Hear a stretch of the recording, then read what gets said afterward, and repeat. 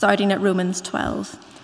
I appeal to you, therefore, brothers, by the mercies of God, to present your bodies as a living sacrifice, holy and acceptable to God, which is your spiritual worship.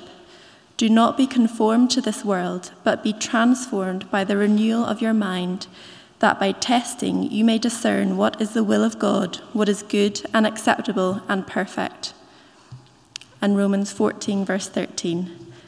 Therefore, let us not pass judgment on one another any longer, but rather decide never to put a stumbling block or hindrance in the way of a brother. I know and am persuaded in the Lord Jesus that nothing is unclean in itself, but it is unclean for anyone who thinks it unclean. For if your brother is grieved by what you eat, you are no longer walking in love. By what you eat, do not destroy the one for whom Christ died. So do not let what you regard as good be spoken of as evil. For the kingdom of God is not a matter of eating and drinking, but of righteousness and peace and joy in the Holy Spirit. Whoever thus serves Christ is acceptable to God and approved by men. So then let us pursue what makes for peace and for mutual upbuilding. Do not for the sake of food destroy the work of God. Everything is indeed clean, but it is wrong for anyone to make another stumble by what he eats. It is good not to eat meat or drink wine or do anything that causes your brother to stumble. The faith that you have, keep between yourself and God. Blessed is the one who has no reason to pass judgment on himself for what he approves. But whoever has doubts is condemned if he eats, because the eating is not from faith. For whatever does not proceed from faith is sin. We who are strong have an obligation to bear with the feelings of the weak and not to please ourselves. Let each of us please his neighbour for his good, to build him up. For Christ did not please himself, but as it is written, the reproaches of those who reproached you fell on me. For whatever was written in former days was written for our instruction, that through endurance and through the encouragement of the Scriptures we might have hope. May the God of endurance and encouragement grant you to live in such harmony with one another, in accord with Christ Jesus, that together you may with one voice glorify the God and Father of our Lord Jesus Christ. Therefore, welcome one another as Christ has welcomed you for the glory of God.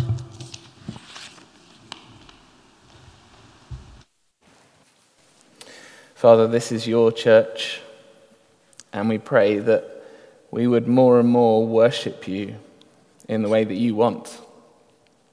We pray this morning you would be shaping our minds by your gospel word. And please help me to help us as we reflect on what you say. In Jesus' name, amen. Well, this morning we are picking up the second half of what we started last week.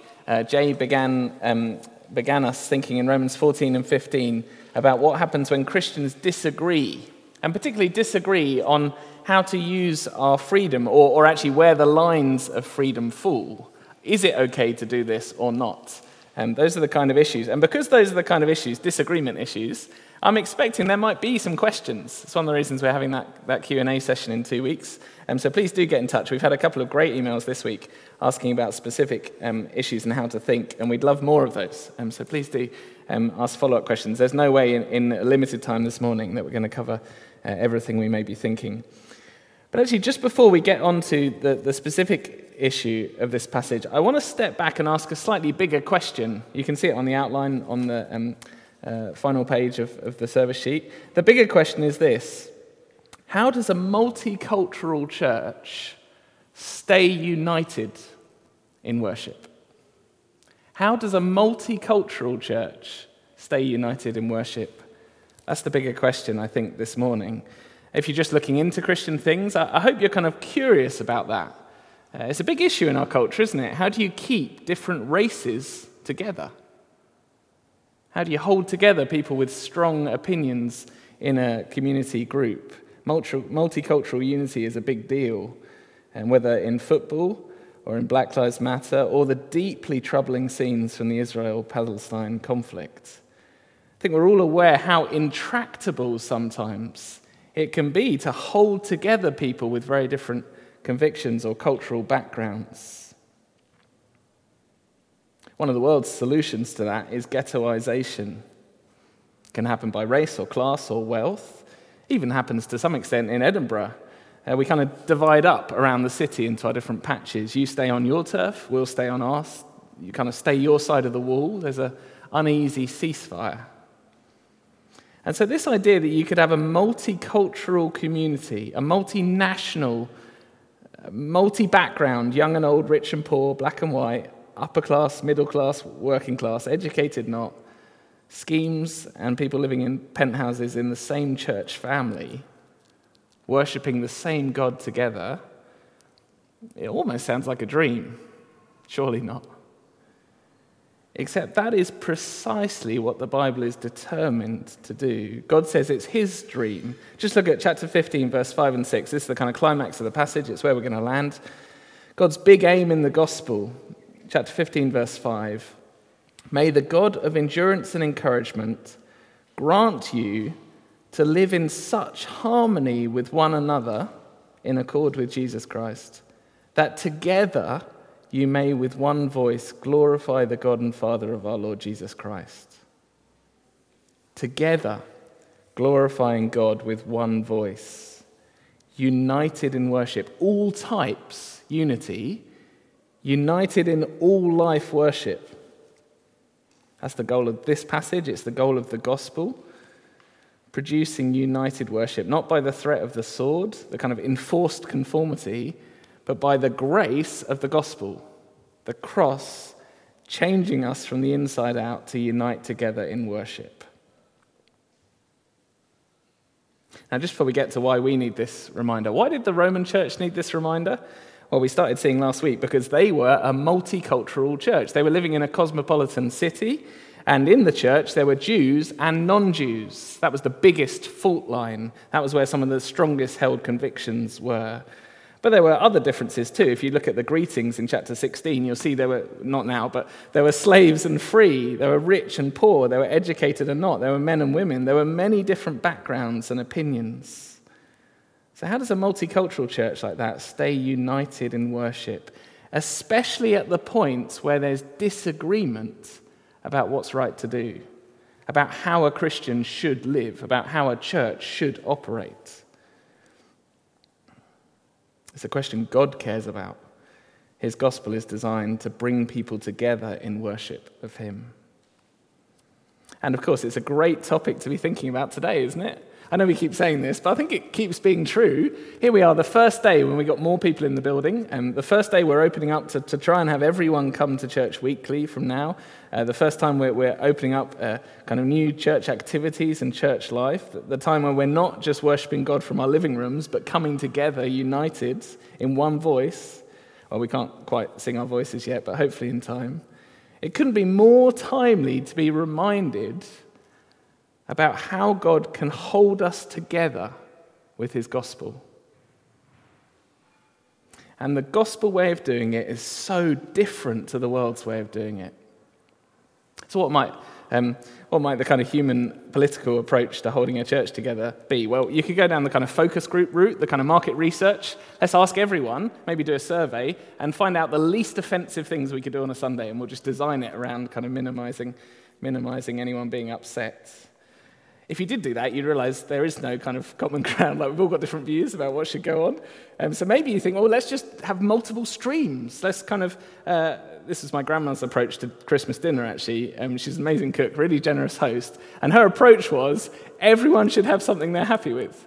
So there were like 8 vegetables, because each child got to choose one, and there were 2 types of butter and different thicknesses of gravy. And one year, a lasagna came out, an individual lasagna, because one of the children didn't want to eat any of the roast dinner. Is that the solution to Christian cultural differences? We kind of have a hip and trendy evening service for the young ones and a formal service for the more traditional folk. They kind of pick your own flavor church. Students over here, families over here, older people over here. Or in the Roman church, Jewish people over here, because they can't agree on what to eat at a church lunch.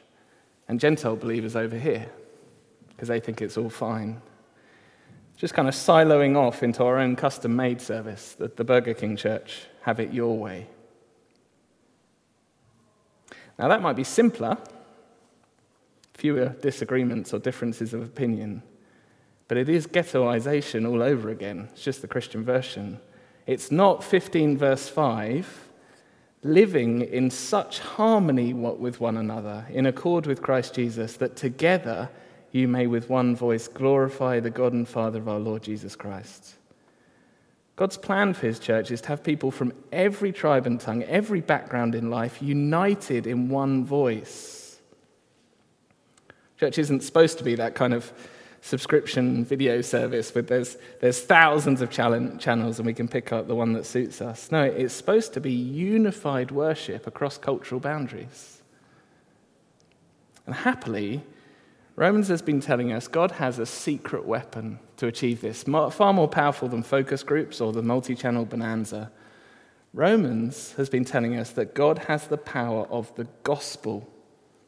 The gospel, God's power to save everyone who believes, and God's power to transform everyone who believes, both the Jew and the Gentile, and all of us. The gospel can transform us, transform our minds, change the way we think, the way we relate to each other, change our hearts. Again, look at chapter 12, verse 2. We've heard it a few times already this morning, but it's so central. 12, verse 2. Do not be conformed to this world, but be transformed by the renewal of your mind, that by testing you may discern what is the will of God, what is good and acceptable and perfect. See, the gospel, the mercies of God, as verse 1 puts it, this just amazing grace, this mind-blowing, pride-humbling, mercy-drenched grace in Jesus Christ, the stuff we've been hearing about in chapters 1 to 11, they are to transform the way we think in all sorts of areas, including how we relate to Christians we disagree with. See, the more our thinking falls in line with God and God's will, the more we'll become united to one another. And I hope something that's going on in Chalmers at the moment is that we are reflecting on the material we've been hearing in chapters 12 to 16. This Christian mind, I hope, is growing amongst us, individually and corporately. Because we've seen some key things, haven't we? We've seen in chapter 12 that we have different gifts, but the Christian mind says, my gifts are from grace, from God's grace, for others. So the Christian mind thinks, how can I use them, rather than compare them to other people? Or the Christian mind says, I know we've got different life circumstances. Some of us have got amazing blessings we're enjoying at the moment. Others of us are really going through the mill. The Christian mind says, Joe, I'm not going to covet the good of my brothers and sisters. I'm not going to look across the fence enviously. I'm going to rejoice with those who rejoice. And I'm not going to kind of ignore, with that kind of slightly callous indifference we can sometimes have, I'm not going to ignore that person who seemed to be in a really bad way, a small group or on Sunday. I'm going to weep with those who weep. That's the gospel transforming our minds as we see ourselves as a body. Likewise, chapter 13, we've had the gospel transforming how we relate to the world around us, to authorities, to sin. And if you want to know what to do with authorities and what to do with sin, you submit to one and you cast off the other. It really matters you get them the right way round. I think we're tempted sometimes to cast off the authorities and to just go along with sin. Again, a transformed mind. And now we're into chapters 14 and 15, this transformed mind when it comes to disagreements. Particularly disagreements on the kind of worship God wants. So how free Christians are to act in certain ways. In terms of contemporary examples, Jay mentioned last week things like whether Christians can drink alcohol or not in honor of God. How Christians keep the Sabbath commandments precisely in honor of God. What dress style or music is appropriate in a church service. Or even how exactly the COVID regulations are to be kept, where there are areas of ambiguity in how they're applied into specifics.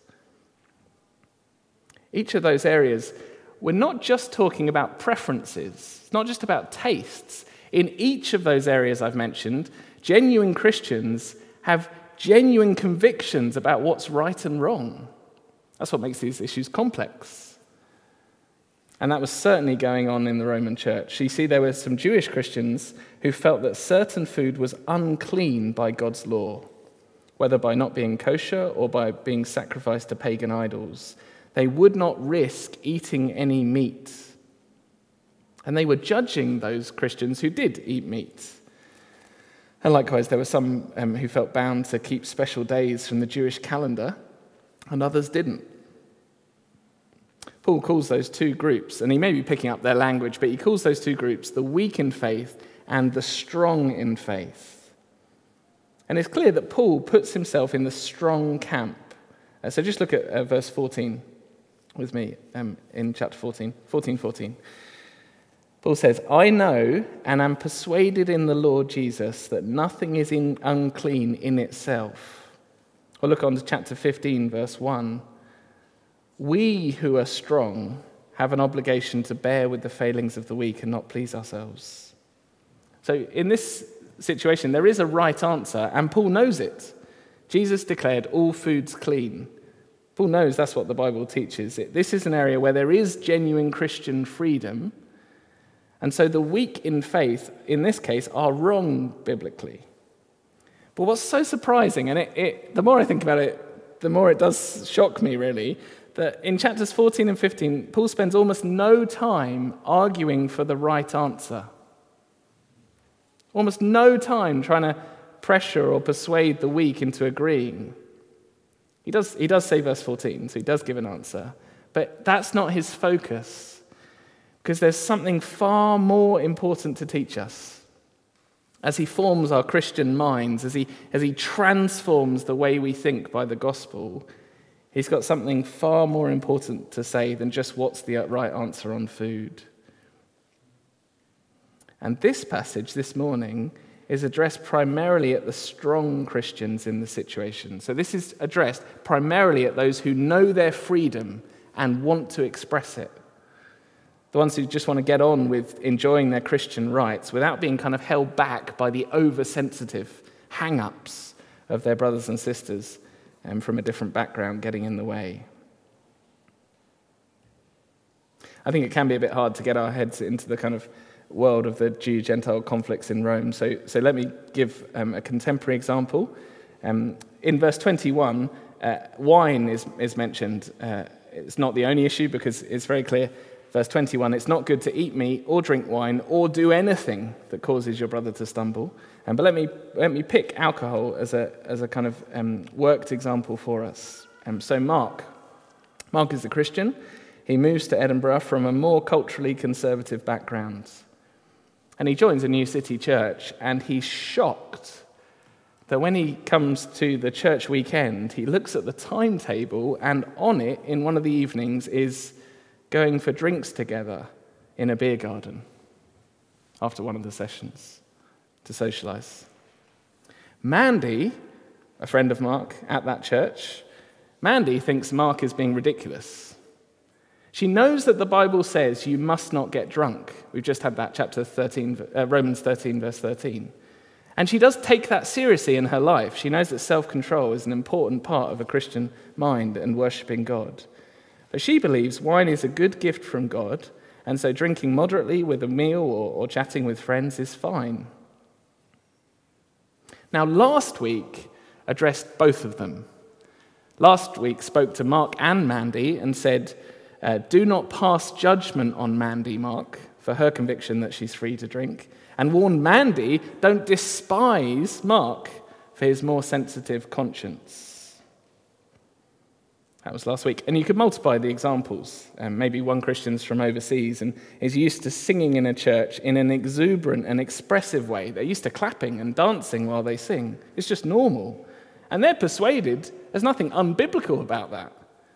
Nothing wrong with moving our bodies and raising our hands when we sing. In fact, they think that honors God. They come to a church that's much more restrained in style. And the first Sunday, when they get both arms up in the air and start kind of shifting their hips a bit, someone taps them on the shoulder and says, you can't do that here. That's not appropriate for holy worship. Here's another one. It's actually happened to me a few years ago at Chalmers, there was a Christian dropping in, visiting the church, and they wrote a letter after the Sunday service suggesting it was inappropriate that the preachers were not smartly dressed enough when proclaiming God's word. It's God's word. How could you be smart casual? You really ought to be smart. Now, last week, Paul addressed both sides of the debates. Don't despise, don't look down on those with that kind of sensitive conscience, but also don't judge where there is real Christian freedom. If God has welcomed them, we must welcome them. But this week, Paul is speaking to the strong side of the debate, as in he's speaking to Mandy, who feels free to drink, or to the person who feels free to move expressively while singing in church, or the person who feels free in what they wear on a Sunday. And the message Paul gives is really surprising, because even though he agrees with the strong faith answer here, that all food is clean, and personally, I think he would agree with Mandy that drunkenness is wrong, but moderate use of wine with self-control is fine. But nevertheless, he wouldn't say to Mandy, okay, let's go and sort Mark out. Let's just drag him to the pub and tell him to relax. Quite the opposite. Verse 13, just have a look. Decide never to put a stumbling block or hindrance in the way of a brother. This is our first point. Decide not to do anything that would make your brother or sister stumble. Why? Verse 15. If your brother is grieved by what you eat, you're no longer walking in love. And look at this warning. By what you eat, do not destroy the one for whom Christ died. Could hardly be expressed more strongly, actually, could it? And what does it mean to make someone stumble in this passage? Well, the risk is their eternal security. We're talking about destroying in the sense of doing something that might lead them to actually not being safe on the final day, being destroyed. Verse 20 puts it like this: do not, for the sake of God, destroy the work of God.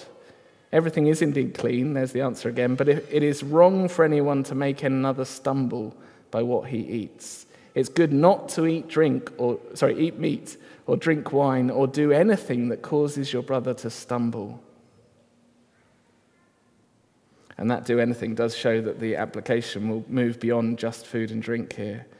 Paul wants the stronger Christian, who's so persuaded biblically that they have freedom to act, Paul wants them to realize what really matters here.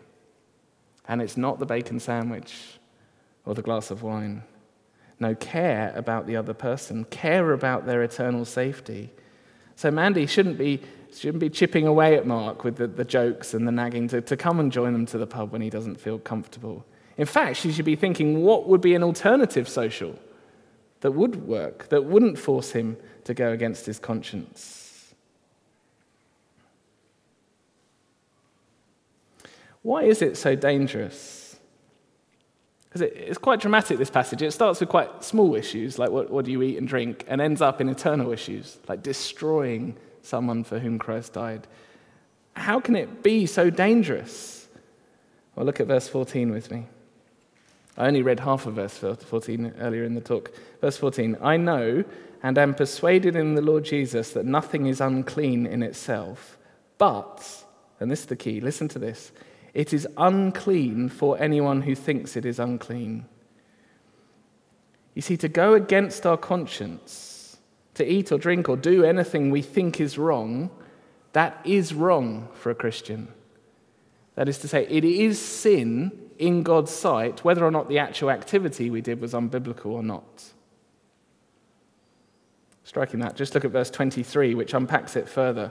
I'm sorry to jump around a bit, but verse 23, whoever has doubts is condemned if he eats, because the eating is not from faith, for whatever does not proceed from faith is sin. I think it's such a striking statement. As we grow our Christian minds, as we're more and more transformed by the gospel, every single thing we do should proceed from faith, which is, let me put it in different words, I should be able to say of every activity I do, I'm doing this in worship of God. In this activity, I'm honoring God. It's actually a good diagnostic question if you're ever wondering, is this thing right to do? Can I watch that? Can I do that? Can I get involved in that? Ask the question, can I honestly, in my conscience, worship God while I do it? It's a good diagnostic question. And it's serious because whether or not our moral compass, our conscience is perfectly calibrated by the Bible or not, it's still serious whether we listen to our conscience and help others to listen to their conscience. It's not to say we can't educate our conscience. Remember, we're being transformed in our minds. But it is deeply dangerous, always deeply dangerous, to do something we know is wrong. Or to suggest to someone else, go on, it'll be fine. I know you think it's wrong, but we think it's fine, so come on, just go ahead. The Bible warns that over time, going against our conscience, not listening to our conscience, hardens our hearts, it dulls our consciences. In time, it sears our consciences until they become calloused and unable to hear God's word and turn. And Paul says, do not go there. And don't encourage another brother or sister to go there. So what should Mandy do with Mark? Well, definitely stop the jokes and the digs about being far too buttoned up. Definitely see if there's an imaginative alternative to how to have a social for their small group somewhere else. What did I do when I heard about that letter about getting dressed smartly? Well, for the next 2 years, I wore a suit jacket every time I preached. The only reason I'm not at the moment is because the lights, I get so hot since lockdown. But it's worth it. Because the last thing I want to do is either that person come to church when he thinks something is wrong here, that we're dishonouring the Lord in how we look up front, or they don't come to church. They just give up and don't hear the gospel. Either way, that person could stumble.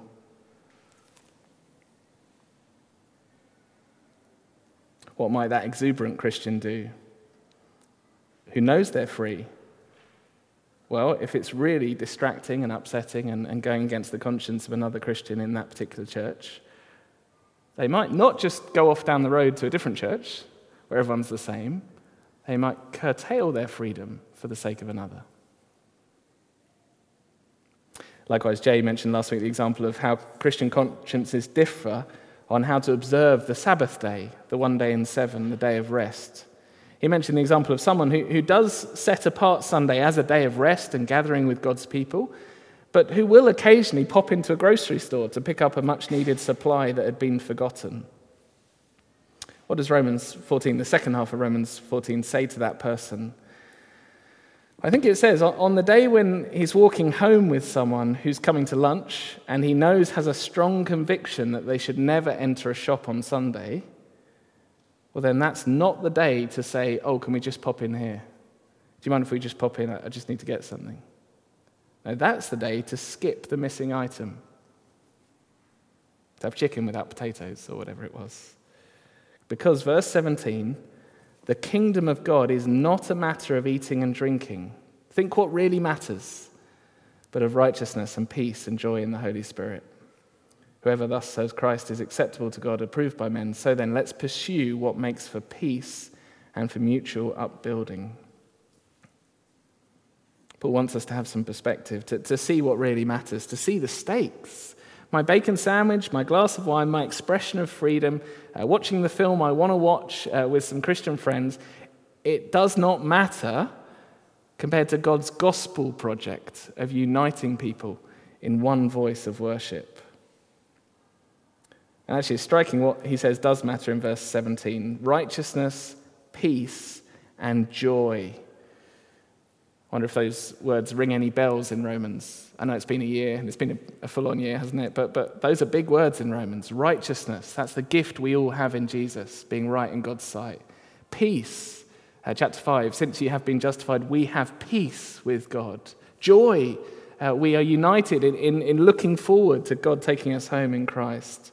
Those are the things that really matter. The gospel that holds us together is what matters. So don't cause someone to stumble or tear the church apart just because I want to enjoy my freedom. I was talking to someone about this and explaining that we might need to adjust a particular thing in life for the sake of others' tender conscience.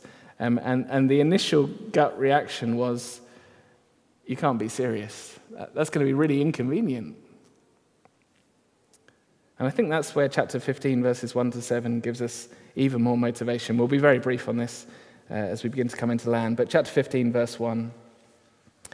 We who are strong have an obligation to bear with the failings of the weak and not to please ourselves. Let each of us please his neighbour for his good, to build him up.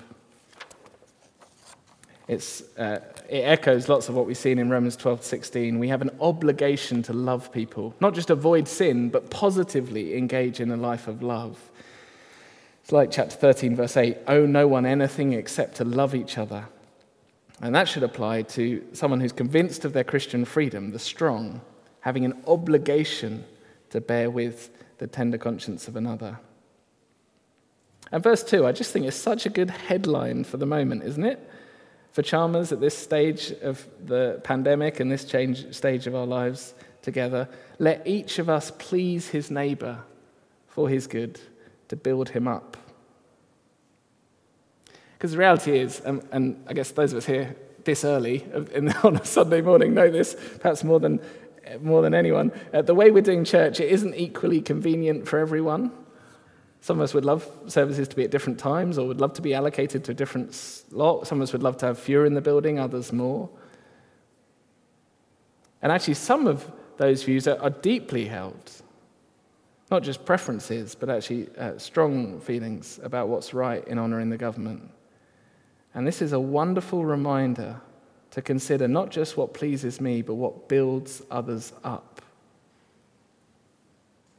As elders, through the many, many different decisions and discussions through lockdown, this has genuinely been our driving principle. What will build up the church family in all its diversity? What will help people spiritually? That's why we're trying to now get people back weekly, because it will benefit people, even though it will cost to make it happen. And what's the motivation? Well, verse 3. For Christ did not please himself. As it's written, the reproaches of those who reproach you fell on me. For whatever was written in former days was written for our instruction. See, the Lord Jesus was willing to forego his own freedom, his own pleasure and comfort and enjoyment of life for the sake of building others up.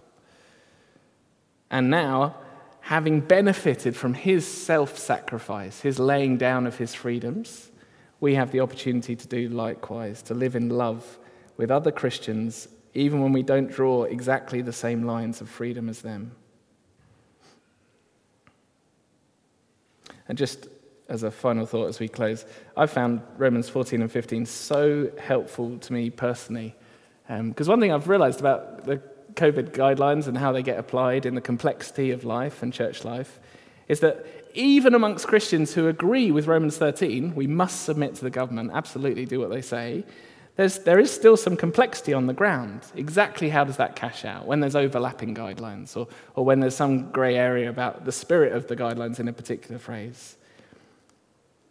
And this has been such a good passage for me to keep remembering that it's not just a case of kind of deciding what I think and then saying everyone should line up with it, but actually respecting the consciences of other Christians, of different temperaments, of different backgrounds, and of other churches. Not everyone makes exactly the same call on the ground as we do.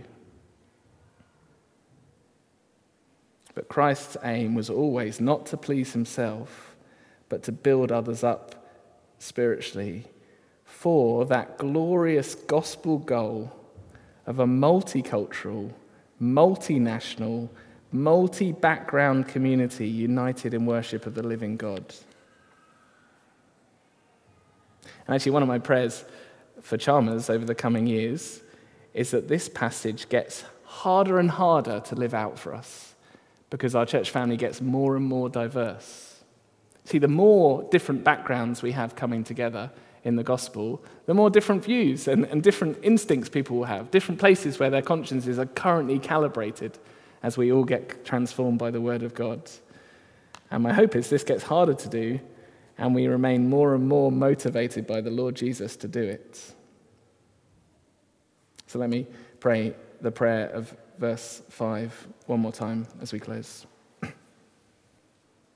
May the God of endurance and encouragement grant you to live in such harmony with one another, in accord with Christ Jesus, that together you may with one voice glorify the God and Father of our Lord Jesus Christ. Therefore, welcome one another as Christ has welcomed you, for the glory of God. Amen.